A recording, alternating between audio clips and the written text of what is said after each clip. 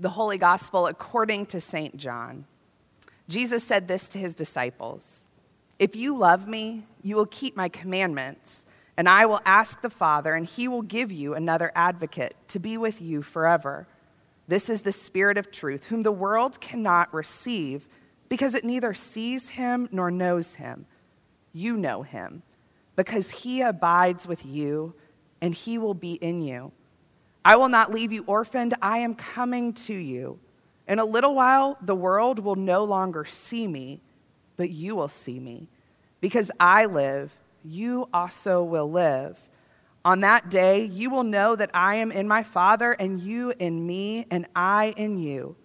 They who have my commandments and keep them are those who love me.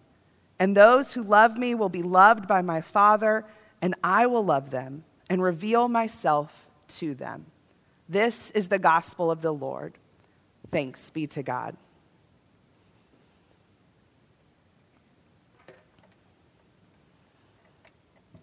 Let us pray. May the words of my mouth and the meditation of all our hearts help us to live and love like you, O Lord, our rock and our Redeemer. Amen. Do you know that feeling that you get when the end of something hard is coming up and it's right there in sight and you know that something on the other side is better? It seems I've been talking to a lot of teachers lately. It seems like we have a lot of teachers in our congregation, and I think that they know the feeling. Their creativity was shot. Their students are antsy. I know every single parent knows this feeling as well, right? They're sick of fighting with their kids to do the work, and they're tired of balancing all the Zoom schedules and all the deadlines. But most of all, maybe our students are feeling it. They're always ready for summer break, but this year, more than ever, they're sick of seeing faces over a computer and not in person. They just want to go play outside or get back to their video game. If there are distractions at school, the ones at home are even more tempting. Yep, everyone knows that feeling of working towards the light at the end of the tunnel. And all we need is just a glimpse of it to spark hope deep enough to carry us through. And that's the key, hope. Hope that keeps us going because we can see the good at the end. We're in our third week of our study on 1 Peter. During the last 2 weeks, Pastor Rhodes has walked us through what it means to be a living hope. And the idea of this living stone, the church, is more than the four walls of this building. It's our very lives that we act as the church. The church is a light that reflects the light, Jesus Christ, in the world. Now today, in our reading that Hank so graciously read for us, we turn towards a fun subject, right? Suffering. It is hope that Peter says is possible for us today because of Jesus. Hope even in the midst of suffering, uncertainty, pain, or hard times. Peter reminds us to get ready because we know what the end looks like already. Jesus Christ, death, resurrection, and we are in the same boat as Jesus. When we first read this text for today, it seems to almost, though, be calling us to unrealistic standards, right? Have unity of spirit, sympathy, love for one another, a humble mind. Do not repay evil for evil or abuse for abuse. Instead, repay with blessings. Do not fear what they fear. Do not be intimidated. It seems impossible when we really sit down and think about it. We might be able to understand the point of it, and we want to follow it, but when push comes to shove, is this really a livable life for us? Can we really be all of those things? We know in our head that Jesus was all of that and even more, right? But can we really live and love like Jesus? Or do we even really want to? Jesus' life was filled with scorn, mockery, violence, misunderstanding, and a terrible death. But what if this text isn't trying to make us feel guilty because we can't live into this standard or try to drive us away from the beauty that is the Christian life? What if this text actually helps us lean deeper into our life in Christ? Because the truth is, we know that Jesus is the most complete revelation, right? The best picture that we have of God's love. And we all want to be that. We all seek to find ways that we can make love real in our own lives by what we do and by following our model, Jesus, even if it's hard, because we know it's worth it. If we're going to figure out how we can live a life of love just as Jesus did, well, then we have to go back to the beginning. Now, not the beginning of time, but instead, like our beginning, our personal beginning. Most of us were brought to the baptismal font as babies. That was the start of this process of growth, growing closer to living like Jesus. Through the waters of baptism, we are reminded that before anything else, God loved us. What came first in our lives is this beautiful realization that it's God that loves us. God loves us, period. That is where we rest. That is where we find hope. And to be fair, God's love for us started long before we were actually born. God's love started from the beginning and was realized in the person of Jesus Christ through the life, death, and resurrection. God loves us. Sometimes we might not feel it. Sometimes we might choose to ignore it. But regardless of what we do, we started from a place of love.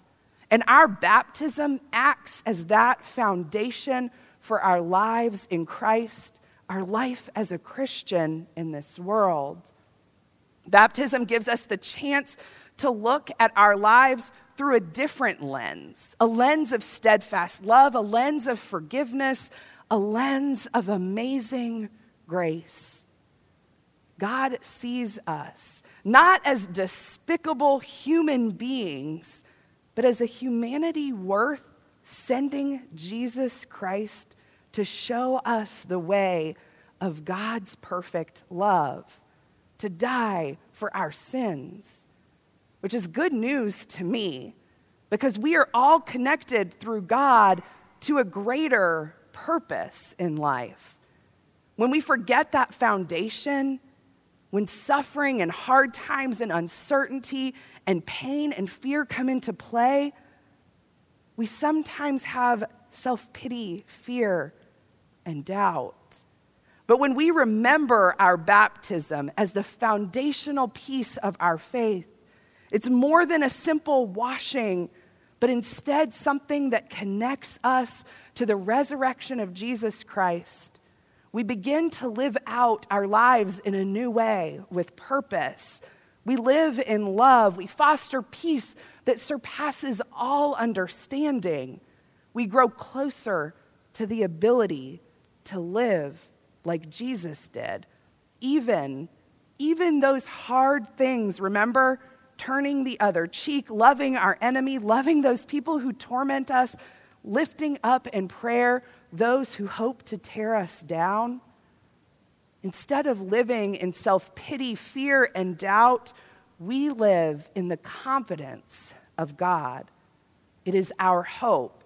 Our lives act as a defense to the beauty, the power, and the depth of our great God. But here's the thing. It takes practice. It takes patience. It takes time to build this up inside of us. So what better time than now to begin to recenter, refocus our lives on our great God and the resurrection of Jesus Christ. When I was pregnant with Eliana, I loved going to prenatal yoga class twice a week. I wouldn't miss them. Now, it was completely out of my comfort zone because, y'all, if you know me, I'm not flexible at all, but it was good for me. It was good for my body, and it was good for my baby. The classes ended every single time with what they call Shavasana, a time where we laid on our backs and we just relaxed. Sometimes it was guided to help us. Other times it was just pure silence. It took me about a good month to realize the beautiful benefit of this. The yoga instructor would conclude our time of Shavasana by saying, remember this feeling of complete relaxation. You can come back to this anytime you need to. You can have this peace that you are in the midst of labor, in the midst of bringing life into the world.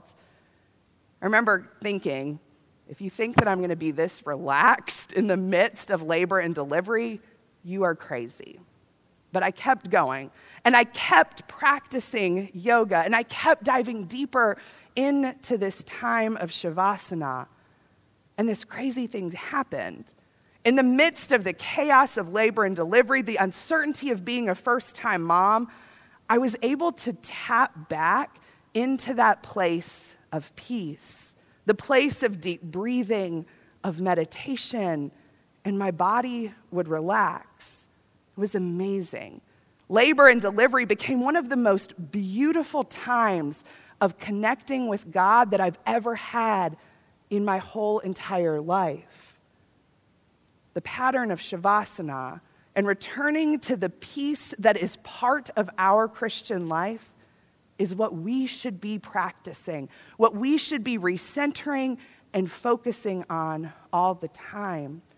Because when we walk in suffering, in pain, in uncertainty and fear, we fall back on our practices of refocusing and recentering our bodies and our lives on God's great love and goodness. But that does mean we have to practice first.